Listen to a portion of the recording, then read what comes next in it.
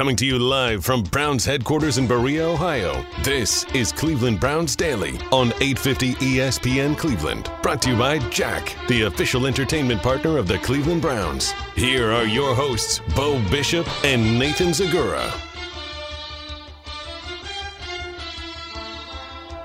All of that, well, most of that is true. Not from Berea. From the home offices of the Z, which stands for Zagura, and merely Beau Bishop. This is CBD. Brought to you by Jack, the official entertainment partner of your Cleveland Browns. In a leading up to this, and we'll get to Hooper, we'll get to all of it. Jeremy Fowler is going to join us here in 5 minutes, Z. But leading up to this, I was kind of on the edge about the NFL going on business as usual with where we are. I can say that I am so for it right now. It has done. Look, we're getting business done here in a very big way, my friend. But also, this has supplied me with a welcome distraction this morning, and I have enjoyed it tremendously. How about you? Oh my goodness, it's a shot of adrenaline, when you need it. It's a little bit of life, a little bit of juice into the old veins, and it feels certainly good. And I had an opportunity. We're not in the office, which is, one of the things that's tough. This is the time of year that you really love to be in the office because you can kind of overhear, maybe oversee some things, etc. But I can tell you that I reached out this morning to our general manager, Andrew Berry, and he said, I'm hoping for a successful first day. And by all indications, it seems like the Browns are off to a very successful start, as reports are that the Browns will make Austin Hooper the NFL's highest paid tight end. And by the way, it is, when we talked about Pro Football Focus, two positions, Beau, that were undervalued relative to their impact on the game. Free safety was one. The other was tight end. And so the highest paid tight end in the league right now just means you're making $10 million or more. That's not a big number considering the impact and considering what it means in Kevin Stefanski's offense. Hooper is a guy that is just very, very solid, a solid blocker, and really I think is going to bring the two tight end sets that we talked about that'll be critical to this team. You think about Hooper and then the speed, because Hooper's more of a possession guy, but the speed of that with David Njoku. Beau, I got to tell you, I'm pretty excited. We needed a distraction, and then we were hoping for the Browns, said, hey, let's make a little bit of a splash. Well, this is a big splash. Hooper last year, 75 catches, 787 yards, and 6 touchdowns, in 13 games. He's got at least 500 yards 3 straight seasons, and I think brings exactly what the Browns needed as a complement to the verticality and athleticism of Njoku and what is going to be our base offense. Yeah, and if you're not familiar in terms of who he is or where it is, Austin Hooper is the number one tight end in this market. He's 25 years of old. He just completed his 4th year with the Atlanta Falcons. It was a Pro Bowler the last 2 years. As you mentioned, 75 for 787 and 6 touchdowns last year, 71 for 660 and 4 the year before that. He is from a tight end perspective, he is a 5-tool guy. Yes. He does both at a very, very high level. He's not specialized as necessarily a pass catcher or he's both. He's a 5-tool tight end. He's a guy who can play every single down and be competitive on every single down. It is a major coup for Kevin Stefanski's offense. It is a major coup for Baker Mayfield, who has always played well with the tight end going back to his time at college with Andrews there. So this is a safety blanket and a security blanket for Baker Mayfield and Kevin Stefanski going forward. It is a reason to rejoice on what has been an odd couple of days, so that's in play as well. And now you have a very clear view of what Kevin Stefanski wants to do offensively. If you listen to this show, we've kind of told you what was going to be required here. It was going to be primarily 2 tight end sets, and now you've got your 2 tight ends with Njoku and now with Hooper reportedly joining that mix. Yeah, and it's great. Hooper's a guy who's caught 77.3% of his targets for his career last year. 97 passes thrown his way, 75 catches. The year before, 88 passes thrown his way, 71 catches. And when you're talking about Baker Mayfield and you want to get that completion percentage up, bringing in Austin Hooper and the things you can do now with Hooper and Njoku, I think it's actually very, very exciting. You're going to create mismatches all over the place. And on top of that as well, not only do you have the news today of Austin Hooper heading to the Cleveland Browns, you also have the news that the Browns placed a second-round tender on Kareem Hunt, the restricted free agent. That guarantees all but guarantees he will be back. No second-round tender has ever been signed away from his team in the history of the NFL, and we know that Hunt has some off-the-field baggage, so I don't see that happening at all, which means you're going to have Hooper and Njoku at tight end, you're going to have Beckham and Landry at wide receiver, and you are going to have Chubb, and you are going to have Hunt in your backfield for Baker Mayfield, and yes, we still have work to do on the offensive line. We know that at pick 10, the Browns will have an opportunity to do that, but you think about an offense now that you are absolutely loaded.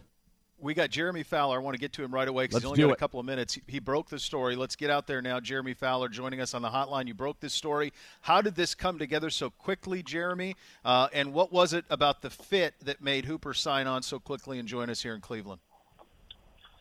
Well, I just started making calls when that tampering period opened up. Oh, by the way, Nathan, you sold that offense right there. That sounds good, man. That's right. Let's go, Jeremy. I'm like, sounds pretty good. But, I just started making calls. It was just like I was surprised at how early on, like, this track was laid for Cleveland and Hooper. Like, because obviously there's a tampering period and everything is sort of like smoke signaled for 3 weeks. But I was surprised at how clear it was that Cleveland was, like, all in on this guy from the very beginning. So I think really just setting up the deal now was more of a formality. The other teams I heard they were involved, like they couldn't, Cleveland made a clear separation. Like he was their top guy in free agency. Jeremy, when you look at now, you heard me run down the offense. We know that Kevin Stefanski ran a primarily two tight end offense. That was the base, really, more than 50% of the time. He had two tight ends on the field. When you think about what this team could be now for Baker Mayfield, just from an offensive standpoint, with, as I mentioned, Landry and Beckham at receiver, Hooper and Njoku at tight end, Chubb and Hunt likely back on that second-round tender, and you can expand on that. That's something that hasn't happened. Nobody's been signed away at that level before. This has the makings of a pretty good offense, wouldn't you think? Yeah, I mean, really, the offensive line is the key issue for me. Not that they weren't capable of running the ball last year and doing some things, but, I mean, clearly tackle needs to be addressed. Yep. It doesn't have to be Jack Conklin. I mean, there are other options. There's a top 10 pick. There's Jermaine Ifedi out of Seattle, a few other guys that are more than capable that you could sign. So, Brian Bulaga is going to have probably a hefty price tag based on his age, but you'd be getting a proven guy. I don't know if the Browns want to go that route, but playmaking, yeah, you have what you need. I mean, there's no question. Tight end was a sore spot last year, and that is solved. I don't think this guy is a huge blocker, but in 2020, you don't have to be that at tight end, so you can use other guys. And, this is an offense that I'm imagining will use three tight ends in and out under Kevin Stefanski because of the way he likes play action. So, you're in good shape on offense. You're putting Baker in a position to succeed. Jeremy Fowler broke the story on Austin Hooper here in Cleveland and making him the highest paid tight end in football. Beyond that, we know you mentioned the need at tackle. It's not just there; it's at safety, it's at linebacker for this team as well. What else are you hearing about the Browns? This is pretty aggressive with the pursuit of Hooper. Can we be led to believe that there's more aggressive nature at other positions? Maybe, but you got to remember, tight end is still pretty reasonable. Like the market was only $10 million, so they had to go a little bit higher than that. For some of these tackles and other positions, you got to go $15, $16 million. So I'm not sure if they're there yet. And but I think they're going to be judicious and try to fill some holes. But I think they'll be, pretty careful too. I wouldn't consider this like a spending spree unless they find the absolute right player at the right price. Anthony Harris, for example, got franchise tagged in Minnesota. I think he would have been a target if his money was a little less. But you were looking at least $11 million a year for a safety that had one good year that really isn't like an all-pro type. That's hard to do. So you might as well rely on the draft for things like that. But, I think they'll pick their spots. Jeremy, when you look at this team, and we kind of just expanding on this on the defensive side, I was going to ask you about Harris. You nailed that. What are some of the positions you could see maybe the Browns going after? And have you heard anything on Olivier Vernon? Because I think many of us feel that is probably the last real domino to drop in terms of guys currently on this roster.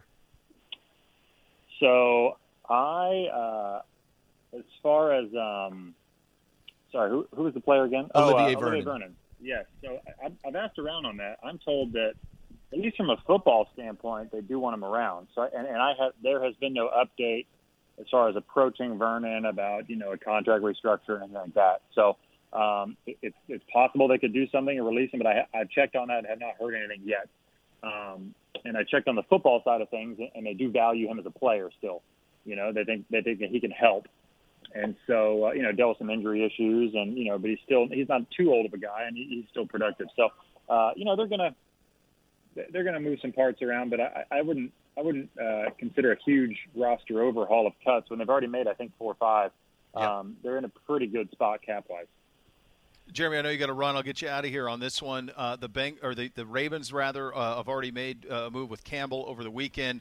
The Steelers with the franchise tag of Bud Dupree. The Bengals as well with the franchise tag on A.J. Green. In terms of the other teams in our division, what type of moves do you anticipate? Anything that grabs your attention? Sorry, in regards to the Browns or overall? Well, just the North in general, Jeremy. Just the North in general. How aggressive? Yeah, I mean, really, the path is pretty clear for Cleveland here because I think the Bengals will make a few moves. I mean, they got Joe Burrow that they want to build around. A.J. Green was a step in that direction. I think they'll try to do a long-term deal with him. But they got Joe Mixon and some other parts. So I could see them maybe adding a tight end or a value offensive lineman. But the Ravens and the Steelers, I'm not expecting a ton from. Really, the Ravens have done most of their work via trades. Guys like Marcus Peters and Calais Campbell. Those are sort of their free agent splashes. Now, they can make a few moves or bring some players back, but I wouldn't expect a lot. And, the Steelers, they need the help on offense, but it's just not really their style to spend big. I mean, the biggest they've ever spent was on cornerback Steven Nelson last year, 3 years, $27 million, and that was at a position they were in desperate need to fill. They don't have that this year. They still have some capable offensive playmakers, and they're really tight on the cap. So their priority will be doing Bud Dupree's deal and moving some other parts around just to be cap healthy. Jeremy, this was great. Good job breaking it, and thanks for hopping on with us here right off the start of the show, my friend. Hey, anytime, guys. Appreciate it. That's our good buddy Jeremy Fowler, ESPN Insider. There's a lot to be excited about, Z. I'm looking at some of this. Obviously Brown's Twitter is incredible, so you see all these videos pop up of what Hooper can be and the type of player he will be for us and the fit in the Stefanski offense, and it's just a no-brainer from a fit standpoint. And it speaks to, if you think about AB, about how he said we're going to be aggressive, and you were quick to point out it doesn't necessarily mean spending the more money on everybody in the market, but rather identifying what you wanted and aggressively pursuing that thing. And what is interesting is the one thing that Andrew Berry, Kevin Stefanski, Paul DePodesta circled was we got to get another tight end to play in this offense at a high level. They identified it, and they did it. And they did it right away. And, again, it's also a position that is, generally speaking, significantly undervalued relative to the impact it makes. And when you guys want to talk about and take a step back and say, oh, it's analytics, part of what they're doing are identifying current inefficiencies in the NFL marketplace and taking advantage of them. And this deal with Austin Hooper is exactly that. Yes, he will be the highest paid tight end in the NFL right now, but at $11 million, you think about what other positions are making, that is not that significant of an investment if these reports of 4-year, $44 million are to be believed. Not only that, it is another example of, kind of the role when people say, how are they going to attack this? Spend money on young players, 25 years old, at positions that are incredibly valuable and, in their opinions, impact winning. In this case, tight end certainly in this offense is one of those. And now the Browns have an opportunity to move forward with 2. And I know people are saying, well, that means Njoku's gone. It does not. No team ran a higher percentage of plays with 2 tight ends on the field than the Vikings last year. This front office very much likes David Njoku. And obviously, anybody, you'll listen to anything, right? That's the NFL. But the plan is for it to be Austin Hooper and David Njoku as the primary tight ends. And, yeah, we've got some work to do on the line. We've talked about there are many, many options out there. Still work to do, I think, on the defensive line, linebacker, safety, corner, all 4 levels of the defense, really. But from an offensive standpoint now, you are in very, very good position here with the Cleveland Browns. And we're seeing, and we'll come back, I know we'll come back with all the NFL news. Trades are happening. I mean, this is a wild, wild day where things are going to be moving fast and furious. And for the Browns, though, what they wanted to identify, they wanted to get at least one, maybe 2 real impact players. And they've done that today by getting Austin Hooper, and I know that the Browns are very happy about it. As you pointed out correctly, Baker Mayfield is going to be very happy about this because this is a guy who catches everything that's thrown his way. This is a guy that will be reliable. And so when you're thinking about the Browns now in 3rd and 6, defenses are worried about Beckham. They're worried about Landry. Now Austin Hooper is that guy that's going to work the middle of the field, find those soft spots, get open, move the chains, keep drives going, and do it at a very, very high level. Absolutely. So those are the OBM Hot Topics. Ohio Business Machine preferred copier provider of the Cleveland Browns. Of all X's and O's for your office, call 216-485-2000 or visit ohiobusinessmachines.com. Obviously, a lot to get to on for us in terms of Kareem Hunt, which Nathan alluded to earlier, also Morgan Burnett. We'll get into all of that. The CBA was approved over the weekend, which led to all of this, and major names signing, changing, franchise tags being handed out. What is a welcome distraction, I will say, Z, before we close out this first segment here. Again, as I said off the top, I didn't know how I was going to respond to this just because of everything else that's going on in the world and the severity of it all. But today has been a welcome distraction for me in this thing, and I know you said you felt the same way. So from my vantage point, because there's no safety, it doesn't appear there's no safety at risk. Everyone's doing this all in different places, and the NFL has provided a nice distraction on this Monday for me, my friend. No doubt about it. Couldn't agree more. And I think that it's a nice sign that in many ways, as life does not continue in any way, shape, or form as we know it, and social distancing is now not only something that, is being talked about, it's something that we all must do to be able to have this that we can all bond about from our homes and on the internet and on Twitter, I think is pretty special. And it is. It's exciting. It's exciting to know that there is still some of that going on in the world in what is right now obviously a very surreal, very crazy, very scary time. Absolutely. All right, lots to get to from the news standpoint. If anything comes about from a in terms of with the coronavirus updates with that, because I know Governor DeWine usually speaks around 2:20. We'll have that for you. Just keep it locked here. We'll get you everything you need to know. Have a little fun with the NFL along the way. Off and running on a Monday. Cleveland Browns Daily, 850 ESPN Cleveland.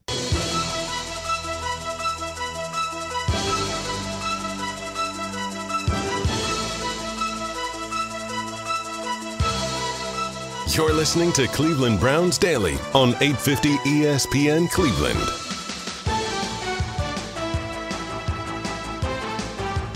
Join us for Military and First Responder Appreciation every Monday at Jack Thistledown Racino. So to present your retired or active military or first responder ID. Receive 50% off at participating dining outlets at Jack Thistledown Racino. Jack thanks you for your service.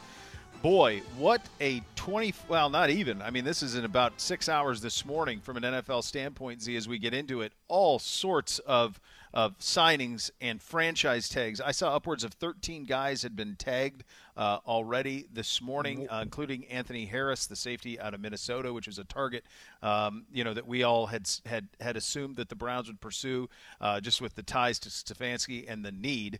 Let me jump in real quick. Go ahead. Let me jump in real quick. According to Adam Schefter, and I verified that this is, in fact, the Adam Schefter, he had said earlier the Cardinals at 107 trade. Cardinals and Texans are agreeing to a trade that will send David Johnson to Houston, sources tell ESPN. I would not interrupt you for that. 1:20 p.m., Adam Schefter, Texans are trading DeAndre Hopkins to Arizona per source. Peter King hinted at this morning. And said that perhaps it was draft chatter, but that DeAndre Hopkins could be on the move. And now Cliff Kingsbury brings in DeAndre Hopkins to give Kyler Murray his true number one target. They've got Christian Kirk, Larry Fitzgerald coming back as well. That is a huge, huge move there. DeAndre Hopkins to Arizona. And that's a strange one to me when you've got Deshaun Watson, why you wouldn't want to keep his top target there with him. So there's two things on that front. Number one, in the Peter King Football Morning in America that you're alluding to, he references how Hopkins had kind of slid from a production standpoint, and he was entering the back end of what, at least from the Houston's perspective, they were entering what they thought was maybe the back end of his prime. And the other thing that I remember specifically about, that Hopkins was not quite as – like Deshaun would be out there throwing and always having to wait for Hopkins, in pregame and stuff like that. So you just wonder if – and plus, I mean, the Texans have no draft picks. They don't have anybody they can sign. I mean, they can't draft. They've given them all away. Yep. So I'm wondering if all of that kind of is the reason for that a little bit here, is you can't pay everybody, and if maybe now is a good time to get out while the getting's good on Hopkins. But it is a surprise, and I would say one thing that it definitely does is Arizona was a team that there were times, remember, in the mock drafts would mock a receiver to Arizona. Yep. Now I would think clearly not. No, and they can go a lot of different directions. Dwayne Brown, they could go offensive line as well. What's crazy, though, about, you mentioned the money from the Houston standpoint, is they're taking on $10 million fully guaranteed of David Johnson. And I don't know if the players are both involved in this trade, if they're two separate deals, or how that is ultimately all working out. We don't know that yet. But my goodness, this has been just an absolutely wild 80 minutes in this tampering period right now. And that's probably the biggest one so far. And there are, other people who seem to think other big name receivers are also going to be on the move here this season. Yeah, absolutely so. And some other things that are just percolating now here in the moment. Eric Armstead will be back. Appears to be heading back to San Francisco on a 5-year, $17 million a year deal. You mentioned the David Johnson trade to the Texans. The Steelers released Mark Barron as well. That could be interesting. We've gone over some of the franchise tag things that have happened. The other thing that's happened that's just bonkers here we got the full is the deal Tampa now. Bay Bucks have become the betting favorite to acquire Tom Brady. So all of these things happen at 1,000 miles an hour. Here's the full deal from John McClain. DeAndre Hopkins and a 4th-round pick to the Cardinals for David Johnson, and a 2nd-round pick this year and a 4th-round pick next year. Okay. I'm stunned by this. Yeah. Well, but if you read what I did from Peter King, I did. Morning in America. I still thought he was pretty good, but maybe that's just me. I did too, but I'm not watching their games, every game. Sure. To see like what I don't know what the production is. I know how talented of a player he is, but I'm not watching it as closely as anybody else, as close as the people who are down there obviously are. What do you make of the Harris franchising? Because that is a name that we have talked about a lot here as a fit.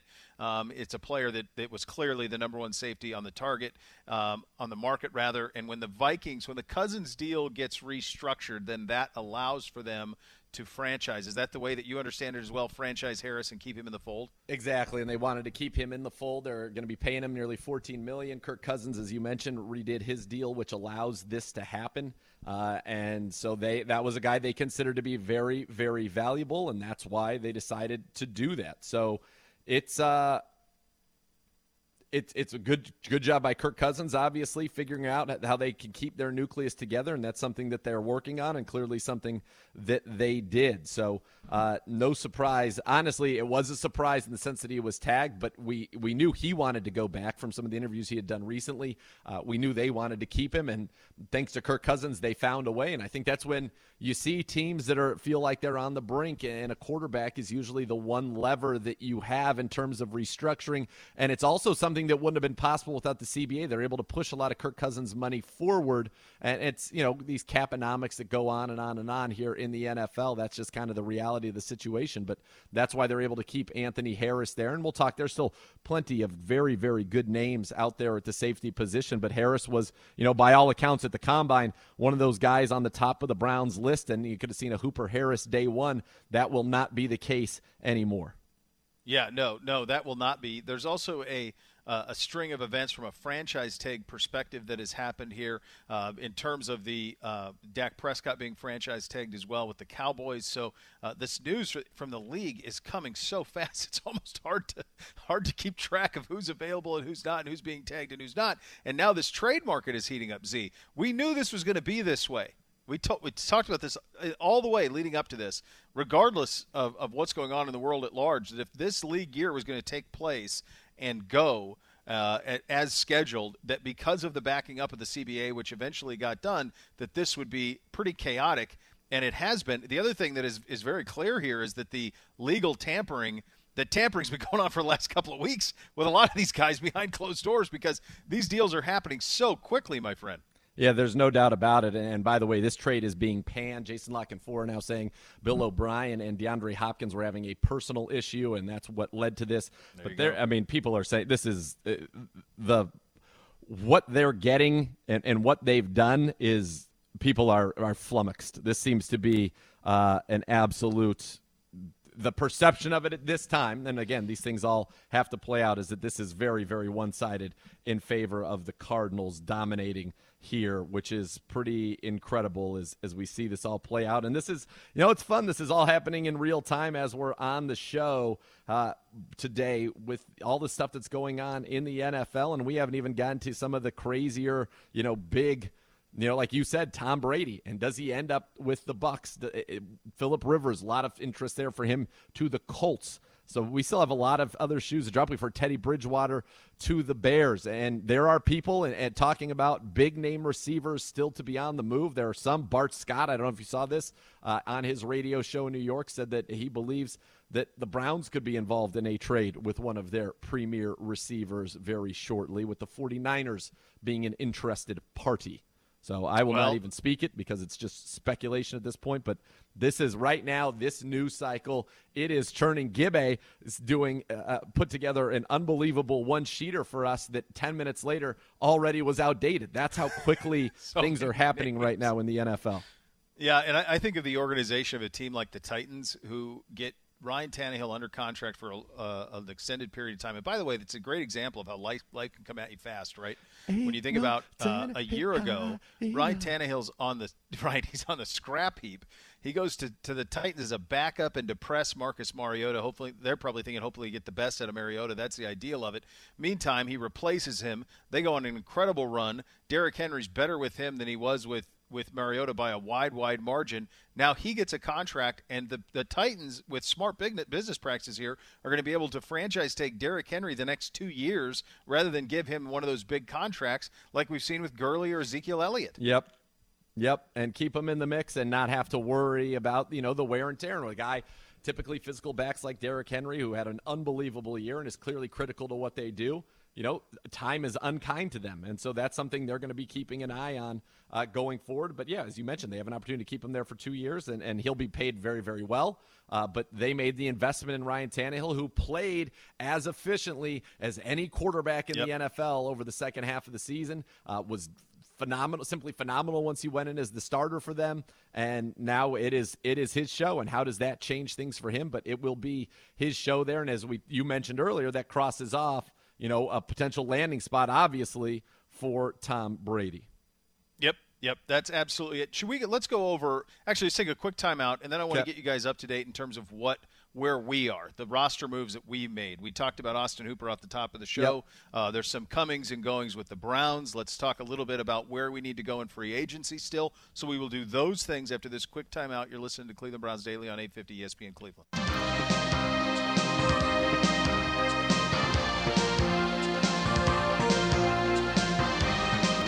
You're listening to Cleveland Browns Daily on 850 ESPN Cleveland.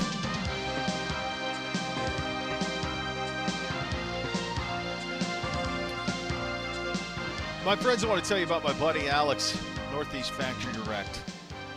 I've known Alex for years. We're in the furniture business, 97 years, my wife's family, and know the type of work that he does, the type of business he runs. Started that thing out of his basement 20 years ago, helping people save a ton of money on high-quality, name-brand furniture. Top-notch kitchen cabinets and countertops, more recently, industry-leading hot tubs, and so much more. He's so confident in his model, he's allowed them to offer the lowest prices for years, and now he's offering a one-year best price guarantee. That's right. I've been saying Northeast prices can't be beat. Now it's guaranteed. If you buy furniture from Northeast within 1 year, you find it advertised for less, Alex will refund the difference. It's no gimmick, but there's some terms and conditions. Ask Northeast Factory Direct for details. You can find the policy at northeastfactorydirect.com. Best thing you do, go to those stores and check them out. West 140th Street in Cleveland, Lake Boulevard in Euclid, or Freeway Drive in Macedonia. Online at northeastfactorydirect.com. All right, buddy, let's go over where we stand at this point from a moves standpoint and in terms of our roster. We know reportedly that Austin Hooper is coming into the mix, so we know that today. Oh, one other thing I wanted to get to. We are trying to sort out a way to stream the show. Yep. I know we're getting a lot of people asking about that, and I know Gibby's being inundated with it too. These are obviously extraordinary times, and so Nathan's in his home, I'm in my home, and we're doing the shows from our houses. And so we're trying to figure out a way to stream this and make it work. Right now, there is not a YouTube stream, but hopefully we can get something worked out on it. Our best and brightest are working on it, so hopefully we get something worked out there. But that's where we stand. I want to get that to you. Z, if you would, let's go through the roster decisions that officially we have made, including and starting with the release of Morgan Burnett, which we knew was going to happen. So, yes, Morgan Burnett coming off that Achilles, his contract was terminated by the Browns today, which means he is free to sign with anybody. He doesn't need to wait for the league year to start. He is free to sign with anybody right away. We know the Browns had already released Christian Kirksey earlier.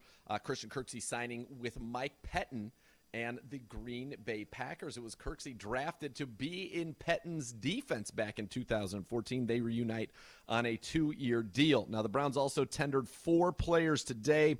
Restricted free agent Kareem Hunt, who received the second-round tender, and then exclusive rights free agents tight end Pharaoh Brown, running back Dontrell Hilliard, and wide receiver and special teams ace Kaderil Hodge. So those 3 will be back, Brown, Hilliard, and Hodge, at least into training camp, and have the opportunity to compete to make this roster. Kareem Hunt at the second-round tender. Nobody's ever been plucked away on a second-round tender before in NFL history. Now, there's always going to be a first for everything, right? But all indications would be that Kareem Hunt will indeed be back with the Cleveland Browns. All right, buddy. So with that, let's take a look at where we go going forward in the positions of need. One thing that we had said was that while you wanted an upgrade at tight end, you could play football with the tight ends that we have. And now you've added to that with Austin Hooper. We talked about it at the top, what an incredible addition that would be, what an incredible fit it would be. But now as you look at the rest of the roster, especially on defense, and let's just start at safety right now, where Sheldrick Redwine or bust.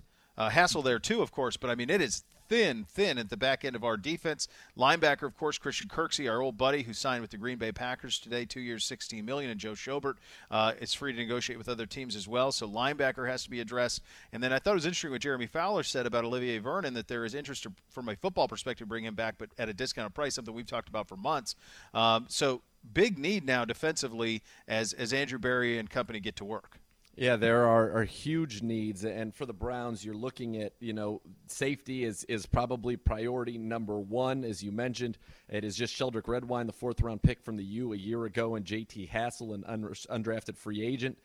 You're going to need to make serious additions there. Linebacker, you've got Sione Takitaki, Mac Wilson. You have also got Willie Harvey coming off an injury, who was an undrafted free agent a year ago. Trevon Young on the roster, Ty Davis, and Jermaine Grace. Again, these are not guys that, they're special teams guys, Davis and Grace, etc. You're going to need more help alongside Wilson and Takitaki, and there are a lot of names out there. We'll get into those names, but let's just look at the roster now. On the defensive line, we know about Myles Garrett, Olivier Vernon, as we mentioned, somewhat in the balance, but you need help here. Your Chad Thomas needs to play better. Brian Cox, Porter, 5-star Porter Gustin, Robert McCray, those are the guys you have there. And then on the interior, Ogunjobi and Richardson, you feel good about your starters, but again, depth is needed. Daniel Ekuale, Eli Anku, Justin Zimmer, Brandon Bryant round out that group. So I think there's a lot of work to be done. And honestly, at this point, outside of the offensive line, the majority of the heavy lifting that needs to be done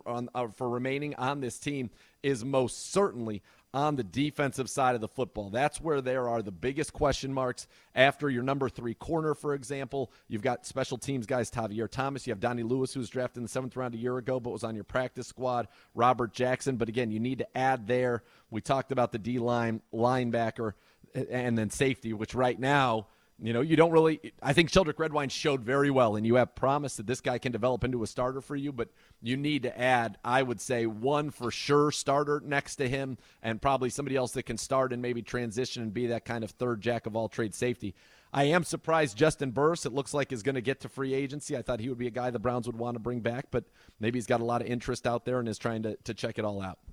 Let's go through the safety position specifically because my guess would be that they would prefer Sheldrick Redwine to be the 3rd safety. That's my guess. Based on putting this thing together. I no inside info, just my guess on how this thing would go. So now we start to talk about – we spent so much time about Anthony Harris because he was the guy that everyone was kind of – it's the guy we identified and said, boy, there's a familiarity. He's a great player, young player. It was going to be a high price, but if you splurged it anywhere, maybe that would be where it would be. In terms of who's left at safety, Z, I look at a guy. The other thing that has to be considered here with this defense, as you're talking about without Kirko, without Joe the Show, without Morgan Burnett, you're talking about leader guys, character guys. And even though you did not like the form of the leadership last year in Demarius Randall, he was a really vocal part of the defense and was a constant talker and was liked by many in terms of on his team. So you got a lot of noise that's going to have to come back from a leadership standpoint. I don't mean noise natively. I just mean people who are leaders. The first thing I see is Malcolm Jenkins. Now I don't know any situation in terms of what he wants to do or where he is. I know him as a person. He's 32 years of age, certainly on the the twilight of his career, but played in Philly. And was one of the key members of those Super Bowl champion teams, and his leadership personified. I don't know his interest in playing. I think a Jimmy Ward certainly out there. I think a Clinton Dix, Trey Boston. We talked about him a year ago. Yep. Who are some names that make sense for you in free agency for us now that Harris is out of the mix? Well, I think at the top end, if that's where you're looking, the top names would be, from a free safety standpoint, Clinton Dix, Jimmy Ward, Trey Boston, Von Bell. I think those four are kind of in a group unto themselves. Malcolm Jenkins would have to be somebody that ends up getting released. He's not an unrestricted free agent right now. There's been some rumbling about that, so that's why I mentioned that. But also you've got names like Carl Joseph, Rodney McLeod, who played who played with the Rams and then with Philly, Will Parks, Adrian Phillips, Tavon Wilson, who played very well for the Detroit Lions a few years ago, Jaron Kearse, who was just recently with the Minnesota Vikings. So those are some of the names that I would look at. But I think if you're looking for guys to be impact players and definite day one starters, leaders on the back end, you're looking at Von Bell, Jimmy Ward, or Trey Boston. Those are the four that truly fit that bill to me, playing at a high level, leaders, guys who have been on successful programs and successful teams. Those are the guys that I could see maybe being the ones that the Browns are taking a look at. Yeah, I mean, you need a captain of the defense guy, too, and maybe that comes at linebacker. As we slide down there, you're going to have to sign a couple of guys there as well. And we know that depth has to be identified on the defensive line. I know Danny Trevathan was a guy that you thought maybe that there was something there, but he re-signed over the weekend. Yep. Is there anybody else at linebacker as we move to that position group, as you name some guys who make some sense there that would also fill the leadership role? Yeah, I think that there are probably two names that jump out. I mean, Corey Littleton's going to be the creme de la creme there. Again, I don't see the Browns going for somebody at the absolute top of this market, but guys that would make sense. Blake Martinez coming from Green Bay, Nick Kwiatkowski from the Chicago Bears, who played very, very well last year. Both are 26 years old. Patrick Owasu in the division, played for the Ravens. They didn't necessarily love him. He struggled at times in space, but is very, very tough, very athletic. But to me, Martinez and Kwiatkowski would be the ones kind of at the top. If you move down to the next level, a Josh Bynes, a John Bostic, and then, of course, Nigel Bradham from the Philadelphia Eagles would be a name to keep an eye on as well. I covered Nigel Bradham in high school. Wow. He was at Wakulla High School in northern Florida. Florida State kid, great family. Time flies. And then, of course, depth on the defensive line as well. And the other thing, and real quickly here, because I think the Olivier Vernon potential restructuring could change things a little bit there, depending if that's the way they want to go there. I want to ask you about tackle. We've been linked to Conklin, obviously, who's at the top end of it. Who else? You got to get it. You're going to have to sign probably two tackles, certainly one. Yep. Jermaine Ifedi is a name that's been out there. Cordy Glenn is now out there. A name that I keep coming back to is Vaitai from the Philadelphia Eagles, that obviously Andrew Berry would be very familiar with, and I don't think would cause you to break the bank if you were to pick him up. Mike Remmers, Rick Wagner, I believe just signed already. So there are still, a ton of names, and this is going to be a very ongoing process. I think the Browns, you saw, I'm not going to say their only splash, but it wouldn't surprise me that they are, if there's another splash, it might just be one more. If that's the way that it goes, I don't expect to see multiple splashes, like two more guys at the top of their position markets. And then you'll start to get into these guys that are, not necessarily second tier, but not the elite that, typically, in free agency, you don't want to make a ton of those first day signings and end up overpaying. So you'll try to be judicious and figure out guys that you think can fit in here. And I think there are a lot of opportunities to do that. I mean, Trey Boston has been playing so far below his market value, and it seems that he will continue to do so. I wouldn't mind seeing him come in here at all at safety. And you could end up getting Trey Boston, a linebacker like a Kwiatkowski, and maybe even one other player, all for what you would have had to spend to get Anthony Harris here. And I think that is going to be good. Yeah, that would be good. The signing of Hooper could eventually be it, and that would be more than enough. But big holes to fill around the roster as AB's got a very busy couple of days ahead of him. All right, coming up next, we're going to go over what this new CBA that was signed, what it means to you. I mean, normally we do an hour on this. We'll do it next, kind of get you up to date in terms of what it means to you, the fan. We do that coming up next. Cleveland Browns Daily, 850 ESPN Cleveland.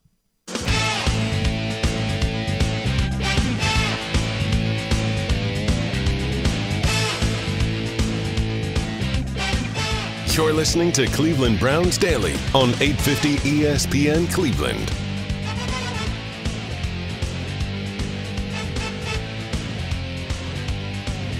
All right, CBD on a wild NFL Monday with all of these signings and trades and franchise tags and all of this stuff, including us with Austin Hooper, which we talked about at the top, and we will revisit here momentarily. We normally, though, Z, we would have spent a lot of time on the new CBA, which was passed over the weekend. Now, you tell me if I'm missing anything, but from a fan perspective, I would say the two things that mean the most to them are you are getting 17 games. That's happening. 1 year it'll be in the NFC that has 9 homes. The next year it'll be in the AFC that has 9 homes. Reportedly, that's what they're thinking on the 17 games. So a 17-game schedule will be here next year. A 14-game playoff is going to happen as well. So that's 2 more teams that'll join the playoff mix, 3 games Saturday, 3 games Sunday, or 3 games Saturday, 2 Sunday, 1 Monday. Who knows? My guess is the league can leverage that in their television partners going forward. The lower end of the roster benefits from this immediately. Rookies seeing a pay increase by $100,000. Practice squad up to 14 players.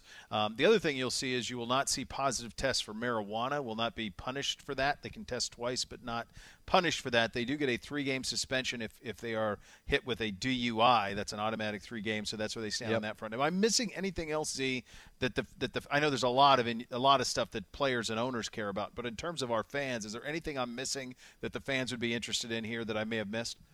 I think it's just the fact that that there is going to be labor peace for a decade of football, and that this is something we're going to be able to count on coming and happening, and I think that is what everybody was really looking for and getting it done. And now we've got our guy, obviously, J.C. Treader, who's at the head of this, and he says, look, it's time to unite. But, 17 games, that's coming, and the expanded playoffs coming this year, better benefits for the players and better, marijuana being out, I think, for fans, your players who have imbibed in that in the past, they are not going to be affected. So, I think that as a fan, football's coming.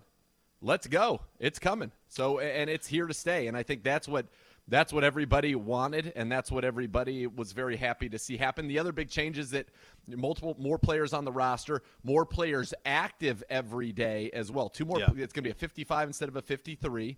And then you're going to have, I think it goes up to, it was 46. I think they're going to go up to 48, I think, on game days, and 8 of which must be offensive linemen. So that means having a roster with 9 to 10 offensive linemen is not going to be uncommon whatsoever now with these expanded rosters.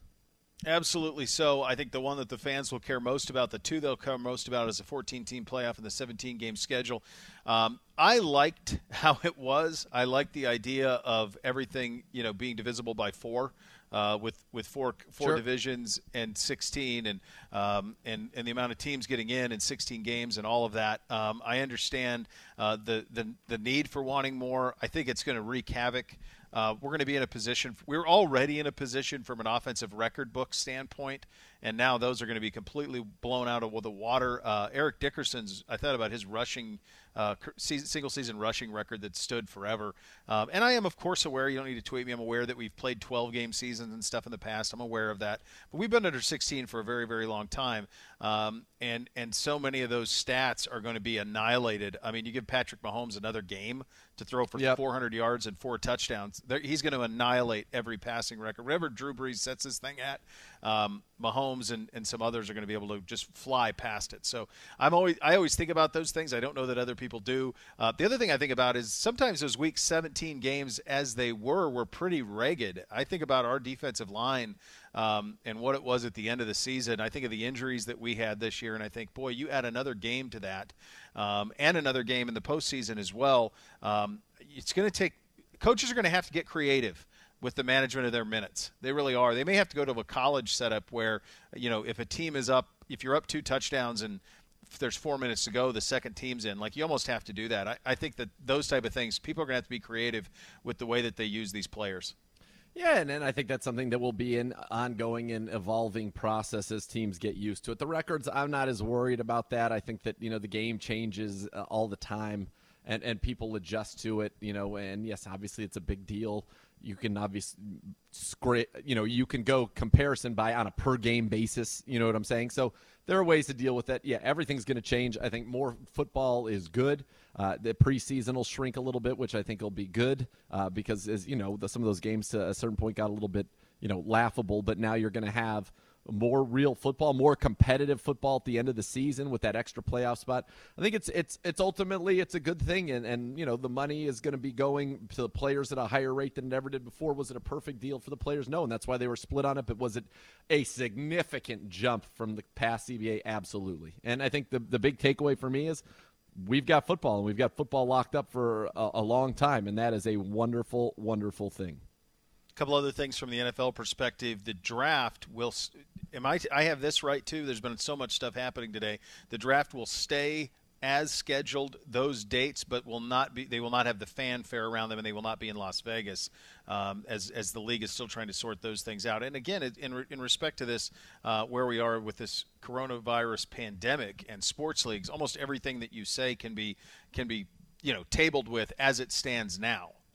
Things happening by the minute almost on that front. So, but that would be a change too. And in fact, the next draft that theoretically would have, fans and public spaces and all those things would not be until here next year. Yeah, and that's going to be a wild thing. By the way, news as we're on, it's just going to keep coming in. Nick Kwiatkowski, that was a name that I had mentioned for the Browns at linebacker, 26-year-old who played with the Bears. They ended up keeping Trevathan. He hit free agency. It appears he is going to the Raiders, as he tweeted out on his personal Twitter a shot of the Las Vegas Raiders stadium, which to me seems like a pretty good indication. But that linebacking situation, again, now, is starting to look a little bit not necessarily thin, but, you're looking at Corey Littleton at the top. Maybe Joe Schobert goes out, tests the market, and they can work something out. I know there is interest in keeping him at a certain level. Blake Martinez, Nigel Bradham, Nick Vigil, these are the guys, Patrick Owasu, these are the guys now that I think the Browns could be looking at going forward. Yeah, it's interesting. I also saw Demarius Randall linked to the Raiders as well in the last 10 minutes or so. Our former safety linked to the Raiders as well, so them being pretty aggressive. I was thinking about it, and this kind of brings it to the forefront with the Kwiatkowski tweet. Are you sure that stadium's going to be able to get done? Same thing with the Rams. I mean, these are small problems compared to the problems of the world, but there are so many little things that the trickle down on this in where we are right now in this country and in the world at large. There's so many trickle downs to this. It's almost you can't plan for anything at this point. No, you can't, and these are things that we'll be taking on as we go in this obviously crazy time. Ian Rappaport saying the Raiders have indeed signed former Bears linebacker Nick Kwiatkowski. Source said, as tweeted, Nick Kwiatkowski, the source on that. So, yeah, it is a wild time, and you don't know. Sorry, that's really funny though. It is funny. I like that. Good for him. He's a source on that. He's his own source. There was a tweet when J-Ron Curse, somebody asked if J-Ron Curse was interested in coming back to the Vikings, and J-Ron Curse on Twitter said J-Ron is not interested in coming back to the Vikings, and the person replied to him on Twitter and said, well, what's your source on that? And he goes, I'm J-Ron Curse. I'm the source. What do you mean? What do you mean is the source? All right, much more to come, guys. Obviously, a freewheeling and wild first day of NFL action here, and lots of updates, including our signing of Austin Hooper. We will dig in a little bit more on that, take a look at the offensive side of the ball in terms of free agency. We've done a lot of the talk in terms of the defense, where we need to go. We'll think about offensive plays, some moves that Andrew Berry, Kevin Stefanski, and Paul DePodesta can make. Much more to come. You're listening to Cleveland Browns Daily on 850 ESPN Cleveland.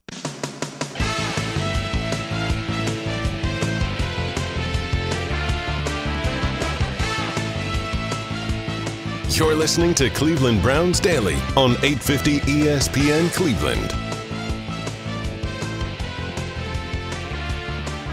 Are you on the injured list? We can help you with a new game plan. Call 1-800-ELK-OHIO for a free injury case review. Elk & Elk's a proud partner of the Cleveland Browns on a wild day in the National Football League. And before we get into all of the specifics, because another thing you want to do here is you want to have do your civic duty as well. And Governor DeWine is making he does this every day. He's been incredible. And Ohio is really leading the nation on this. I don't know about you, Z, but I've talked to friends around the country who say, man, Ohio is getting after it. It's DeWine who's doing it. He's being transparent. He's being aggressive.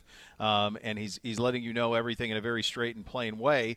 And in often cases, he'll give you a little preview of what he's going to make a mandate the day before. He'll say, hey, it might not be best to be in a bunch of crowds. And then the next day sees a bunch of images from people around the state and goes, you know what? Restaurants and bars are closed. You're not listening. And then at one point yesterday, he said, listen, a governor can only do so much.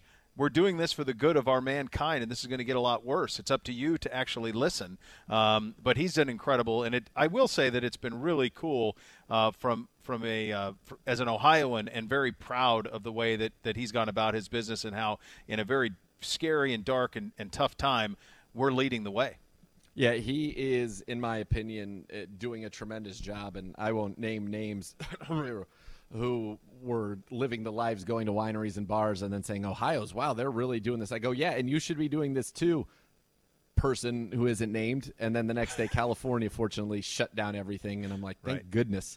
So you can yes, we all got to try to do our part, and it's a very, very difficult time, a lot of adjustments. But, I think some of those images that go around with the matches, where the one match that steps out of line stops all the matches, and even just seeing what happened with patient 31 in South Korea just shows how important this social distancing is and how seriously it should be taken. And I'm not here to lecture anybody at all, but I really hope that people are able to grasp the gravity of the situation and what they have to do for their fellow man. And I think that's, it's clear that there are a lot of people who are not. I mean, the images I thought yesterday from Disney World were nauseating. Like, I was stunned by what I was seeing. Yeah, it was indeed. And how did you guys do over the weekend? What was the adjustment like for you guys at your house? We're locked down here at the Zagur house. Like I told you earlier today, I had to go back to the store because when we came back from Mexico, we were only able to get a certain amount of things, and now we're loaded up for 3 weeks. And I basically bleached anything that could have been touched. I was wearing gloves out there. People were looking at me like I was crazy, and I'm like, you know what? I don't feel crazy, and I feel good about it. And so now we're set. We'll be hunkered down here for. We can go 3 weeks, I would say, for sure, just being hunkered down, and we'll reassess at that point. But that's what it is, a lot chronic. I get to play a lot of Fortnite with Bryce. My kids think that this quarantining is great. They're just playing video games and having a great time. But we're doing the best we can. I think the mental stress, and I think for us, it was one of the reasons it felt so serious for me personally, was we were out of the country and left one world and came back into another. And so we weren't, it's not like our daily lives hadn't changed that much. It changed drastically immediately upon return. And I think it really just sunk in. And you're seeing every business close, bars, restaurants, and support them. You can still go get, they say that you can still go get, takeout. My advice is bring your own pen to sign, get there, come back and make sure you wash your hands before you eat. Keep the bags outside if you can, anything that would have been publicly touched. And, try to still support those local businesses, because it's unfortunate. I know, some people who here, my good friend Justin Costanzo with Dive Bar and his other places, and this is a brutal time for them. And, my heart goes out to them, and we got to do everything we can to still support these local places that really are a part of our community and our community brethren as best we can, and doing it in the safest way possible that we can. Yeah, Amy and I talked about that. My wife, we talked about, let's a couple times a week, there's places around here that we go and eat. Let's make sure they have our patronage still. We'll do pickup. Let's do those things and take care of those places, and do the best you can on that standpoint to make sure that that those guys can stay afloat if you can on that front. It was surreal. I mean, it was crazy with the boys. To them, this is the greatest thing ever, other than not having March Madness. So what we did, I did a bracket. Like I had them get they have all these jerseys and shirts and all this stuff, and I just made up a bracket of 32 teams, and then my two oldest would play each other, and Bootsy would jump in with the middle one, and they just been playing tournament. We're just playing out the bracket that way. So we've done those type of things. I've got some board games out, and we've played that. And then I got out my old my old Xbox 360, and we have the NCAA college basketball game on that. And they missed March Madness the most. So we all picked a team, and we're going to play a season. And over the course of the coming days, weeks, and months, and so forth. So we'll play a season that way, everybody being a part of it, and that's what we're going to do. And we had a surreal, really funny moment last night at dinner. My wife was saying prayer, and right before dinners on Sunday dinners, she oftentimes does, and she had an eloquent prayer thanking us and our family, and we're all together, and no matter all this stuff. She did a nice job. So at the end of it, Bootsy goes, "Mom, I've got something to say." And she goes, "Oh." She goes, "Okay, honey, go ahead." And he goes, and Jesus, I want to thank you for putting Dude Perfect 2 on the iPad. Thank you. Amen. And Peyton goes, my oldest goes, "He didn't put it on the iPad." And Bootsy goes, "Who did then? Who did?" What's the real truth? What's the real truth, Bootsy? He's got to know. Oh, my goodness. So anyway, we'll keep you updated from a civic duty standpoint. Canada has closed its borders. I saw that in the last couple of minutes. Canada has closed its borders for non-citizens and that front. This just in from an NFL standpoint, and we're going to get to the Austin Hooper stuff from us because that's our big news of the day, of course. Charles Robinson reporting this just in the last couple of seconds. I believe the Buccaneers' plan is to pull out the stops for Tom Brady. Beyond that, a Saints source is convinced Teddy Bridgewater is a target in Tampa if Brady doesn't happen. Saints believe in Teddy, but they also love Taysom's ceiling with Breeze back. Options are limited, and the Saints did put a first-round tender on Taysom Hill. Yep. So that kind of explains that a little bit. And as we mentioned, Brady signing Brady now the favorite to sign him is the Tampa Bay Bucks, which is just so hard for me to wrap my head around. But nevertheless, it appears to be that way going forward. Let's spend a little time about Austin Hooper before we talk about some of our offensive needs beyond that. This was the deal of the day. It was first reported by Jeremy Fowler. It makes him the richest tight end in football, but that is even that is a deal in this sense because as you and I were talking off air, that number will be rewritten next year with a new market, and you might look back on this Hooper deal and go, boy, this seems like a theft. It was a necessity for this offense to have two great tight ends, and Hooper Z, and you know him better than I do, but I used the analogy earlier in the show, a five-tool player tight end, and that he can do everything. Yeah, he can block. He runs routes. He's not a field stretcher. He's not really a vertical threat, but this is a guy with great hands. Our buddy John Costco at Pro Football Focus tweeted out earlier that Austin Hooper's caught 93.8% of his catchable targets the past 2 years, while hauling in 60% of his contested targets, both ranked second among tight ends. We know that the Browns head coach Kevin Stefanski last year used a tight end on the majority of his snaps last year. Used two tight ends, the most in the NFL, 57%. And so this is a big signing. You mentioned the $11 million. Well, there's word right now, and that's reported. We don't know that. And I know that we're on Cleveland Browns Daily. We don't know that. We're basing this is based off of reports, 4 years, $44 million, or what people are reporting out there. Blake Jarwin of the Dallas Cowboys just signed a 3-year deal over 24, so over 80 years. So you think about Blake Jarwin at 80 year and Austin Hooper at 11. I don't believe they're in the same stratosphere. And in a couple of years, when Kelsey and Ertz and Kittle are going out there and getting their new deals, I think this is going to end up looking like a very smart investment by general manager Andrew Berry in his first free agency period. And so, you hope that because things can't be done until Wednesday, that when you agree to terms, and people don't try to walk that back. But that's where they are right now, and it does look like a very good move and a really getting a guy who, amongst all the tight ends in the NFL, you think he's a top 5 tight end in the NFL right now. You've got Ertz, You've got Kelsey, you've got Kittle, who are in their own kind of class. But Austin Hooper is certainly in that next tier of tight ends with, a lot of potential, along with guys like a Mark Andrews, et cetera. There are a lot of good tight ends in the NFL right now, but Austin Hooper certainly is amongst them. Yes, he certainly is. This bit of breaking news from just a sports perspective: Major League Baseball pushes back opening day to mid-May at the earliest. The NHL has told its players that they can travel home if they are able to, which would lead you to believe that they are where we all think that we're at 60 to 90 days before anything is done. And you saw the report from Adrian Wojnarowski yesterday, Z, about how NBA is kind of working under a 90-day at the earliest, and at that point played in front of empty venues.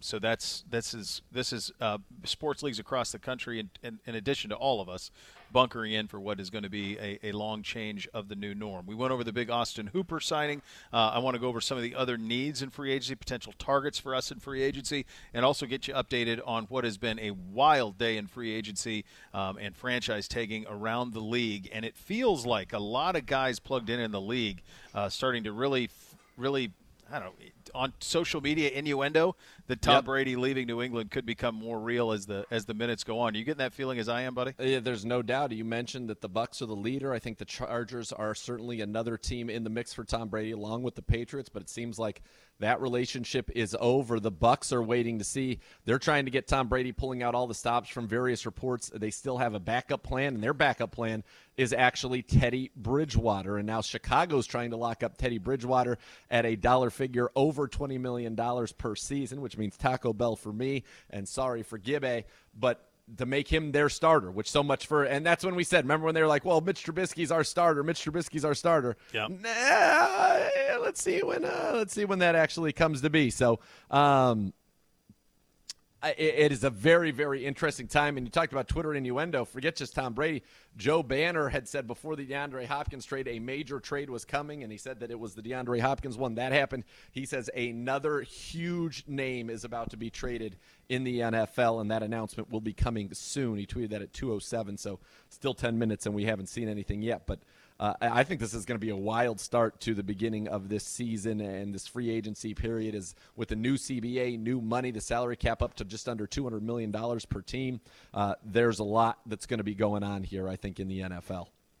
Steve Palazzolo, Pro Football Focus, just tweeted out big eyes. So, and Mike Renner from there just said it. You got that text too. So I think a lot could be coming. Let's take a quick timeout. Ben Allbright going to join us at the bottom of the hour. CBD 850 ESPN Cleveland.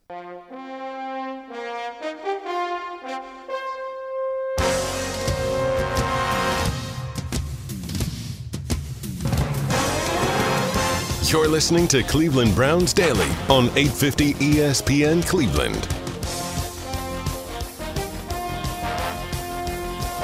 All right, welcome back into Cleveland Browns Daily. The NFL going on as scheduled with legal tampering and more so trades happening, franchise tags being handed out, big trades happening like DeAndre Hopkins being traded to Arizona. Z, how do you put the last 4 hours into perspective? It's been one after another. I can't refresh Twitter enough.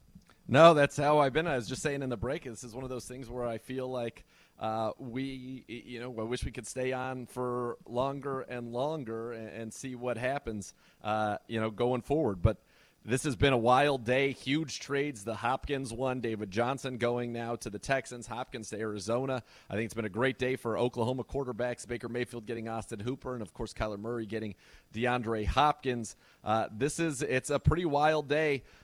Mary Kay Cabot just tweeting out the Browns are very interested in Redskins free agent Case Keenum to back up Baker Mayfield. By the way, something we've been talking about for months about that, as we were able to kind of shoot down, at least at the time, that Chase Daniel report and talk about Case Keenum being the focus, and it makes all the sense in the world given his career year came with Kevin Stefanski as his quarterback coach. So that's another one to keep an eye on. But, yeah, this is just a fascinating day. With this draft being so deep at wide receiver, there is a sense that a lot of aging and expensive wide receivers will be on the move.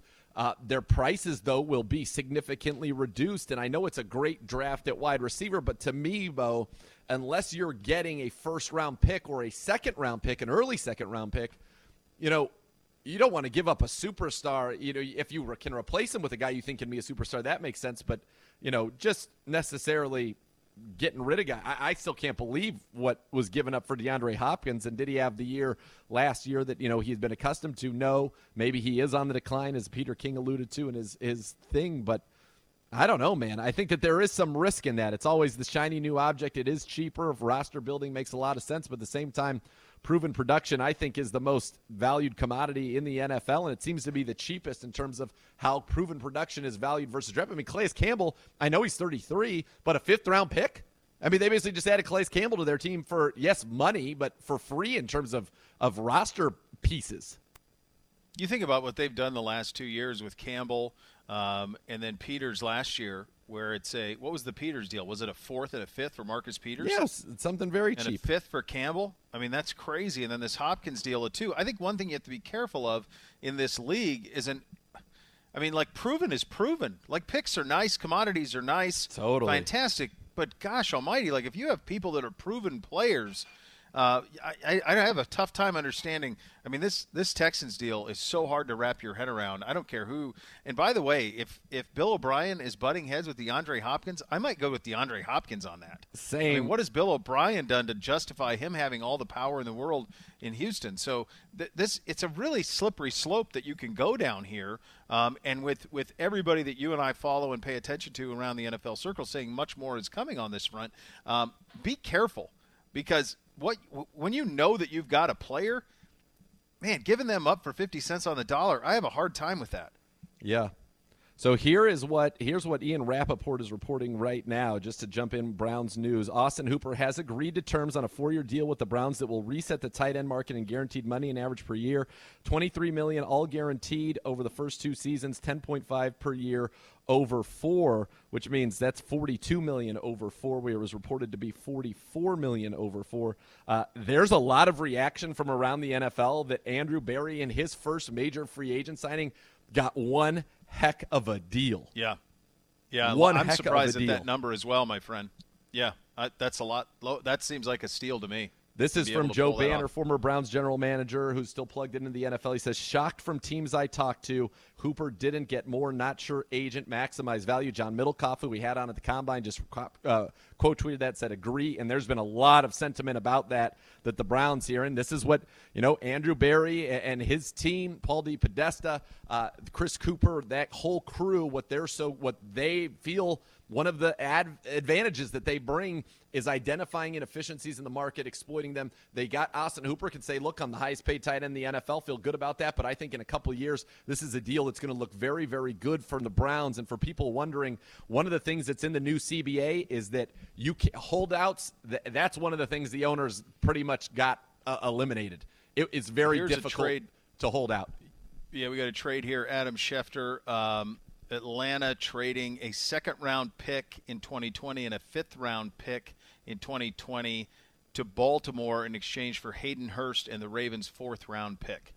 So there is that's your replacement for Hooper there, as the Falcons get Hayden Hurst in that deal. Yeah, there it is. That's how they replace him. But so they're getting Hurst in a fourth, giving a second and a fifth. That's a lot of compensation, and I think when the Browns look at that compensation and think about what they paid for Austin Hooper, you're going to feel pretty good about it. Hayden Hurst, a good player. By the way, from a Browns standpoint, I thought the Hurst combination with Mark Andrews was very difficult to defend, and it's interesting. Maybe there's somebody they like in the draft that they're going to pair, but that's a team that runs that too. They have Nick Boyle as well. They ran 3 tight ends at times, did the Ravens. So the Falcons get their replacement. They pay, I think, a pretty steep price, to be perfectly honest with you, to get him. They basically paid a second-round pick for Hurst, and they got a 4 for a 5. I mean, that's a lot. That's a lot. And I think what you just got like for the Hopkins Browns deal. God. Yeah. For Hayden Hurst, I think it's a pretty – listen, I think the Browns are going to look back on this and be very, very happy with what they did in terms of getting Hooper at the price they did. And when we look at this in 2022, we'll look back at this deal, and assuming that Austin Hooper comes in and produces at the level that the Browns expect, which to me is 700 yards, catching a high rate, and keeping the chains moving, being another red zone weapon. The Browns threw the ball to tight end, the 4th fewest in the NFL last year. That's going to change. That's going to change in a major way. And now you've got Austin Hooper with David Njoku. That's going to significantly help Baker Mayfield. And I've been saying all along, I think we're going to get a pretty darn good season out of him and the best that he has from a preparation standpoint and an offense that's tailor-made for him. And we're going to find out a lot about what he's got. By the way, this is a teaser because I know we're taking a break, but Benjamin Allbright just tweeted out rumors this is going to be a day that more than one big-name wide receiver moves. And guess who's coming up with us next, my friend? What a job out of you. Big Pete moment out of you. That is exactly what we will do next. You're listening to Cleveland Browns Daily on 850 ESPN Cleveland.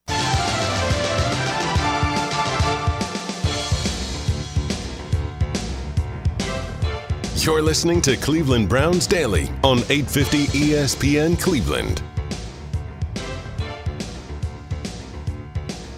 All right, let's get to it. A wild day in the National Football League. You knew it would be, but in a way, with everything that was going on in terms of the coronavirus and everything being shut down, I guess I just wasn't as prepared for it because I did until it actually happens. Well, it has happened. It is happening. Benjamin Allbright, one of the best in our business, NFL Insider, KOA talk show host, Broncos TV host as well, and always in a fine suit. Benjamin joins us. Let's just start with what is your reaction, Benjamin, to what has been an absolutely bonkers 6 hours or so here? Well, it's nice to get our minds off the things going around us in the world, huh? Yes. It's been a busy morning. The DeAndre Hopkins thing, I think that was stunning to a lot of fans. It wasn't stunning to most of us that were up there at the Combine as he was getting shot pretty heavily up there. He and Bill Bryan don't get along personally, but to go to Arizona for a running back that's coming off injury history and some draft picks, that was kind of a stunner. You go back and you look at the Houston Texans right now, they managed to trade away Jadeveon Clowney and DeAndre Hopkins and not get a single first-rounder between it. It's pretty stunning. Now, Ben, it would be hard for me to not notice on your Twitter something you said, rumors this is going to be a day more than one wide receiver moves. Let's just go ahead and ask you, what are you hearing? Who is this receiver, and does it have anything to do with the Cleveland Browns? Well, the receiver specifically mentioned there does not. It's more about Brandon Cooks of the Rams. But there are other receivers out there drawing interest. Stephon Diggs, people are calling the Vikings about Stephon Diggs. And that's not to say that the Browns will or won't move OBJ, but that tweet was not in reference to him. Excellent. Yeah, this is a wild time. The Hopkins thing is, I understand that. Well, I don't understand the thinking from O'Brien's standpoint, to be clear, but I suppose the thinking would be if you're going to move these veteran wide receivers, here is a loaded draft that has them. You might be able to get a first-round talent in the second round and so forth. But at the same time, Ben, don't you have to be a little bit careful here in terms of known commodities versus projecting what a player can be? There aren't that many guys who can actually hit in the draft. Most people miss, it seems. You have to be a little bit careful here, don't you? Well, yeah, and that seems to be the Rams' philosophy from the last couple of years. If you look at what they've done, they've acquired talent by trading away draft picks, and they'd rather have the air quotes known commodity. And there's something to be said for that. If you have an organization or a team that has a lot of cash that is able to manipulate the cap, then you can get away with doing that. The problem is you have to keep replenishing the supply as you lose draft picks every time you do that. You can't get guys on the cheap. I think the Rams have been fairly successful at it. Obviously things didn't work out this past season for them, but if you look at guys like Ramsey or Fowler, they've been able to go out and get these guys by trading away draft picks. I always likened it to the mystery box scenario. You're on a game show and they offer you a yacht, and then the second option is a mystery box. Well, a mystery box can be anything. It could even be a yacht. So I think that if you're acquiring draft picks, you got to be careful. It's a lot of extra bullets, to kind of fire at the target, but you got to be careful and make sure that you hit on enough of those to justify it. Ben, what's some of the stuff that you're hearing, if anything, relating to the Browns, and your thoughts on the Austin Hooper deal, which seems to be a pretty good move and a savvy move by Andrew Berry? Yeah, I thought so. And to be honest with you, I know people are talking about that money, but I think they got him for less than they could have. Green Bay was very, very interested. Washington was interested. There were teams lining up for Hooper, and the Cleveland Browns made an aggressive move to make sure they got their guy. So I think he's going to be a great target for them. I will tell you that Stefanski ran 12 personnel, which is 2 tight end sets, more often than any other offensive coordinator in the NFL. Loves to run those 2 tight end sets. So everybody's speculating on Njoku being gone. I would pump the brakes on that just a little bit. They love those 2 tight end sets. Yeah, we had mentioned that as well, Benjamin. In terms of other needs we have, defensively, they are becoming something that you're going to have to get pretty aggressive about in due time, certainly at safety. And with Harris coming back, Simmons, of course, the Broncos already franchising there, so the top end of that safety market going to be a little less than maybe what we were hoping it would be, certainly with Harris as a potential target. As you look around at the other safeties that are out there, and for the Browns, I'm not expecting you to know the Browns roster the way that everybody would around here, but with Sheldrick Redwine, a rookie from a year ago, kind of being the only featured one back there. Who else out there do you like in the safety market who the Browns could target? Well, there is a name that has been connected to them, and that's Will Parks. Will Parks was the backup free and strong safety for the Denver Broncos last couple of years, played slot corner, played the dime backer role as well. They would have competition from the Arizona Cardinals in that, but he does have a relationship with Joe Woods, obviously, when Joe was here in Denver, and it would be a natural fit there as he can kind of move around and be a chess piece in some of those packages they like to use. And that would make a lot of sense, and we connect, some of those dots. Jimmy Ward, a guy who was just recently as well with the 49ers with Joe Woods there, and that's kind of some of the things that you're identifying. I have a question for you, though, about the linebacker position, Ben, and we see Kwiatkowski. Trevathan stays in with Chicago. Kwiatkowski ends up going to the Raiders, with the Browns having moved on from Christian Kirksey, who's now with the Packers. Joe Schobert getting to test the market as well. That's an area of need. Have you heard any possible connections for the Browns at the linebacker spot? And what do you expect to happen kind of with that position, specifically the off-ball linebackers and their money this offseason? Well, I expect them to look to the draft to address that position. I'm not 100% sure they're going to go after that in free agency. They may pick up some depth there, but I don't have a name to tie in there. Joe Woods, he likes guys, linebackers that are capable of going both directions. Loves those guys that can be a downhill thumper and can move backwards in coverage. Those guys are, kind of few and far between. If I were looking at the draft, I would look at somebody versatile like Willie Gay. I think that he's a guy that would fit in perfectly with what Joe Woods wants to do schematically. You go back and look, Dre Greenlaw, guy they had in San Francisco, kind of had the same skill set. Benjamin Allbright, our guest, NFL Insider. Ben, let's talk about offensive tackle where there is need. It is something that we've all along assumed would be addressed at number 10 for the Browns in the draft. This trade of Hopkins to the Cardinals, I wonder if that puts Arizona. There was talk about CeeDee Lamb to Arizona there. You wonder if now they go offensive line where maybe it was a question back or forth. In terms of the player you get at 10, you still should get one of those four that have kind of separated, but then beyond that in free agency, we've been linked to Conklin before. Just kind of sum up for me, if you will, in terms of if you're going to go get tackles, draft, free agency, what directions do the Browns particularly seem to make the most sense to go? Well, Conklin would make a lot of sense there, and I think he's a guy that kind of fits what they want to do. If Wirfs is there at 10 in the draft, they're going to take him. I don't know that he's going to be there now with the Arizona trade. Arizona had kind of penciled in Lamb or a tackle there, so it'll be interesting to see.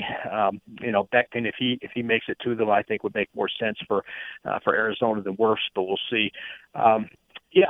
They are looking at tackles, and Conklin is the name, I guess, that makes the most sense out there right now.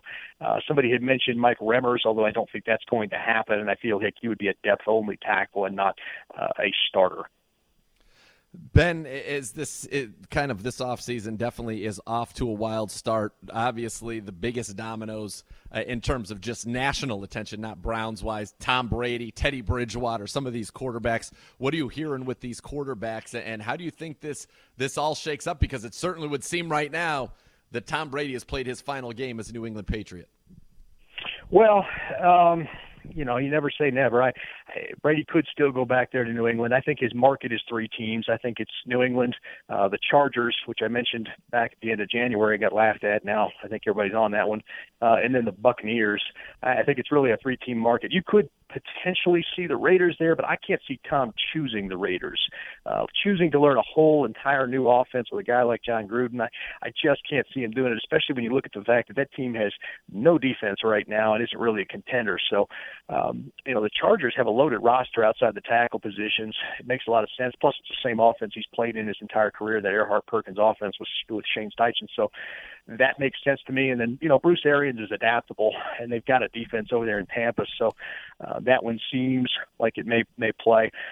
You never know when a mystery team could sneak up, but I feel like that's his market, and that's kind of where the dominoes are playing out. With Teddy Bridgewater, I think he's plan B for the Bucs. And Chicago's negotiating with him or trying to negotiate with him right now. So, he'll have some options as well.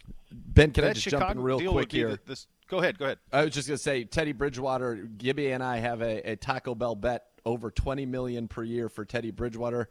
I have the over, he has the under. Who's going to be eating Taco Bell for free? Well, the over is going to be eating Taco Bell for free. Yeah, baby. Poor Gibby can't even defend himself as we're doing the show from our homes now, so he can't even get on the mic to defend himself at this point. It's fantastic.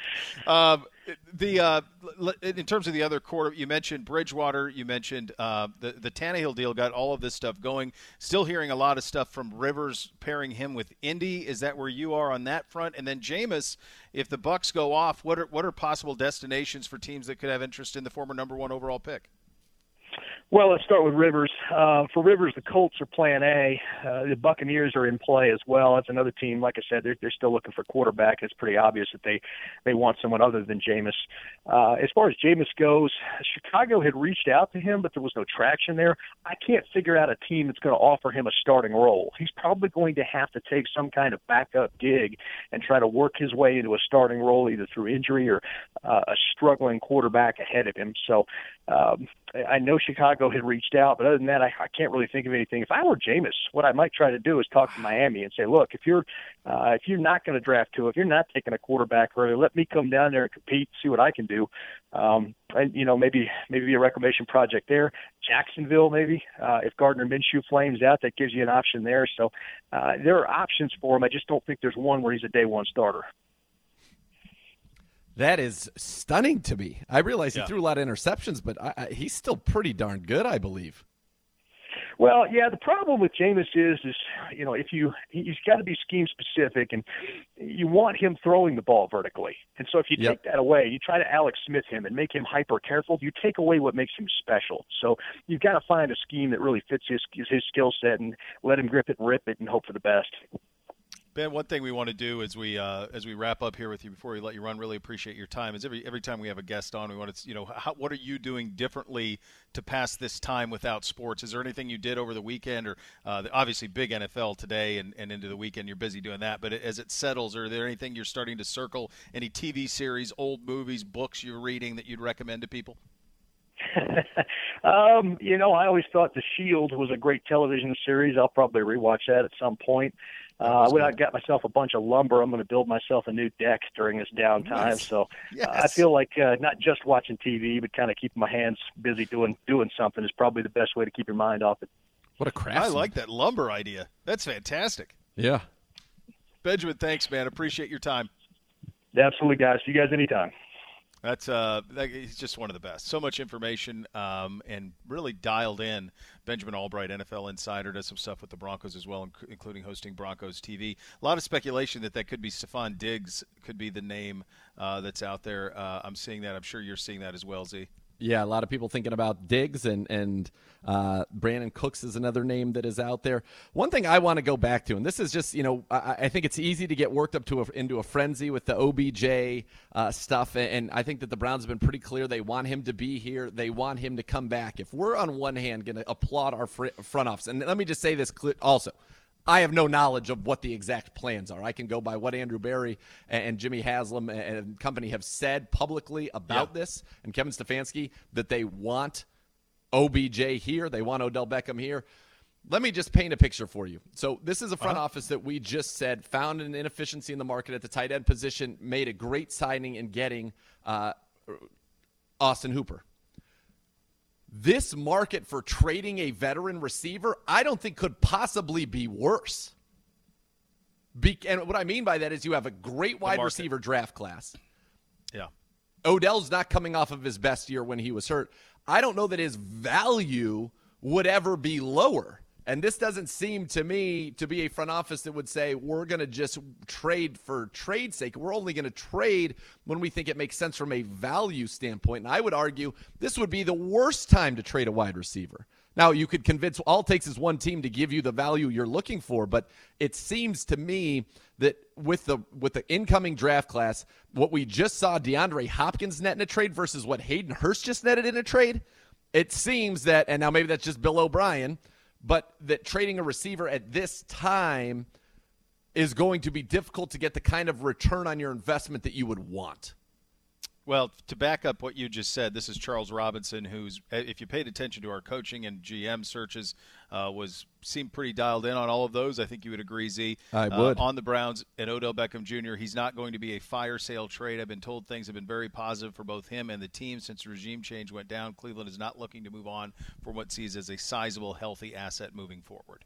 Exactly, So and it's the worst possible market, and these guys are all about doing things that are either ahead of the curve or identifying inefficiencies in the market. That's where they're going to be smart. Now, they've got to be great talent evaluators to select the right players, but I don't see why you would give Odell Beckham Jr. A trade when you've got this great incoming draft class at receiver, which pushes the value down. He's coming off of, by his standards, a less productive season than he's accustomed to, certainly from the touchdowns. And by the way, a perfect fit for this offense.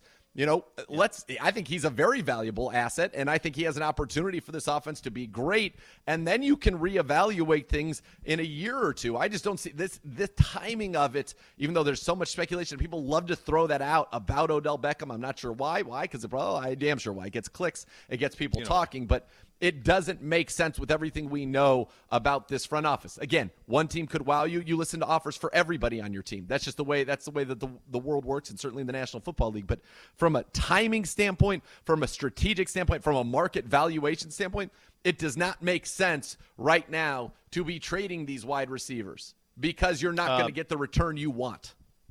To that end, I have a pretty good source, and it's Stephon Diggs' Twitter. It's time for a new beginning.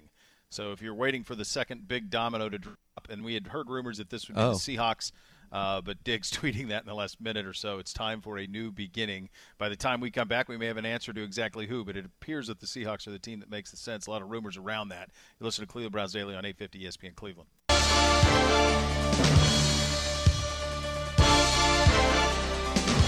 You're listening to Cleveland Browns Daily on 850 ESPN Cleveland.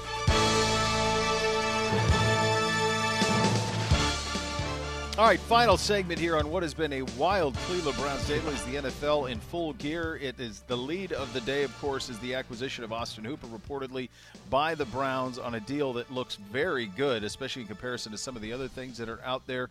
Kevin Stefanski was going to want to play a lot in that 12 personnel, and boy, can he do it now. And so that is the headline of the day, but a day that also includes DeAndre Hopkins traded to the Cardinals, Stephon Diggs about to be traded somewhere. A wild day, Z, in the NFL here on a Monday. It certainly is, and you know, for one of the things we talked about was just how quickly things were going to move and happen, and clearly that has been the case today in the NFL. A lot of stuff going on, trades, signings, and the Browns striking at the top of a very important position for Kevin Stefanski, tight end, and I think doing a great job in securing Austin Hooper at a rate that many people seem to think is a very, very good value for the Cleveland Browns. We also heard Ben Allbright tell us on the show today a name to keep an eye on at the safety position is Will Parks, who was a sixth-round pick back in 2016 out of the University of Arizona, bear down, who played for Joe Woods in Denver. He can play both safety positions and can come down and play in the nickel. Guy who's played over 500 snaps each of the last 3 years and has been a pretty good cover guy. So that's one of those guys, again, identifying a younger player, some familiarity with Joe Woods that could come in, and it doesn't need to be huge splashes. They're not going to be huge splashes at every position. That's not how it works. But filling in depth with guys you feel can execute your system, and in this case, somebody that you know can execute your system in Will Parks. Not saying that's a done deal by any stretch, but that is, Ben's pretty connected in Denver, and that's a name that he said Browns fans should kind of put on their radar there at the safety position. Absolutely. So the quarterback position, it was fascinating. We mentioned how Brady is trending away from New England, and there's Mike Reese, who covers the Patriots, saying that he's getting the feeling that Brady doesn't want to play there. Mike Garafolo, not now retweeting this, not expecting Teddy Bridgewater to land with the Bears. Other quarterback options in play there. You wonder if the Bears would make a Hail Mary for Brady and be that team that would go. I mean, we've spent time talking about the Bucs and the Chargers and all these teams, Z. But of all the teams that are ready-made, the Bears are ready-made except for quarterback. It's a quick read system. I don't know. There could be another team out there for him. Listen, I think everything's in play when your name's Tom Brady, right? I think anybody could make that kind of a push, and perhaps what the Browns are doing, and now it's saying that Teddy Bridgewater, as you said, could go elsewhere. Tampa supposedly also very much in the Teddy sweepstakes. Absolutely wild times. And you know what? It's interesting. I didn't know how I'd feel about this. I love it. It's been a welcome distraction. It was awesome doing the show with you again, my friend, and we'll do it again tomorrow. The next level is next. Thanks for listening, folks. Cleveland Browns Daily, 850 ESPN Cleveland.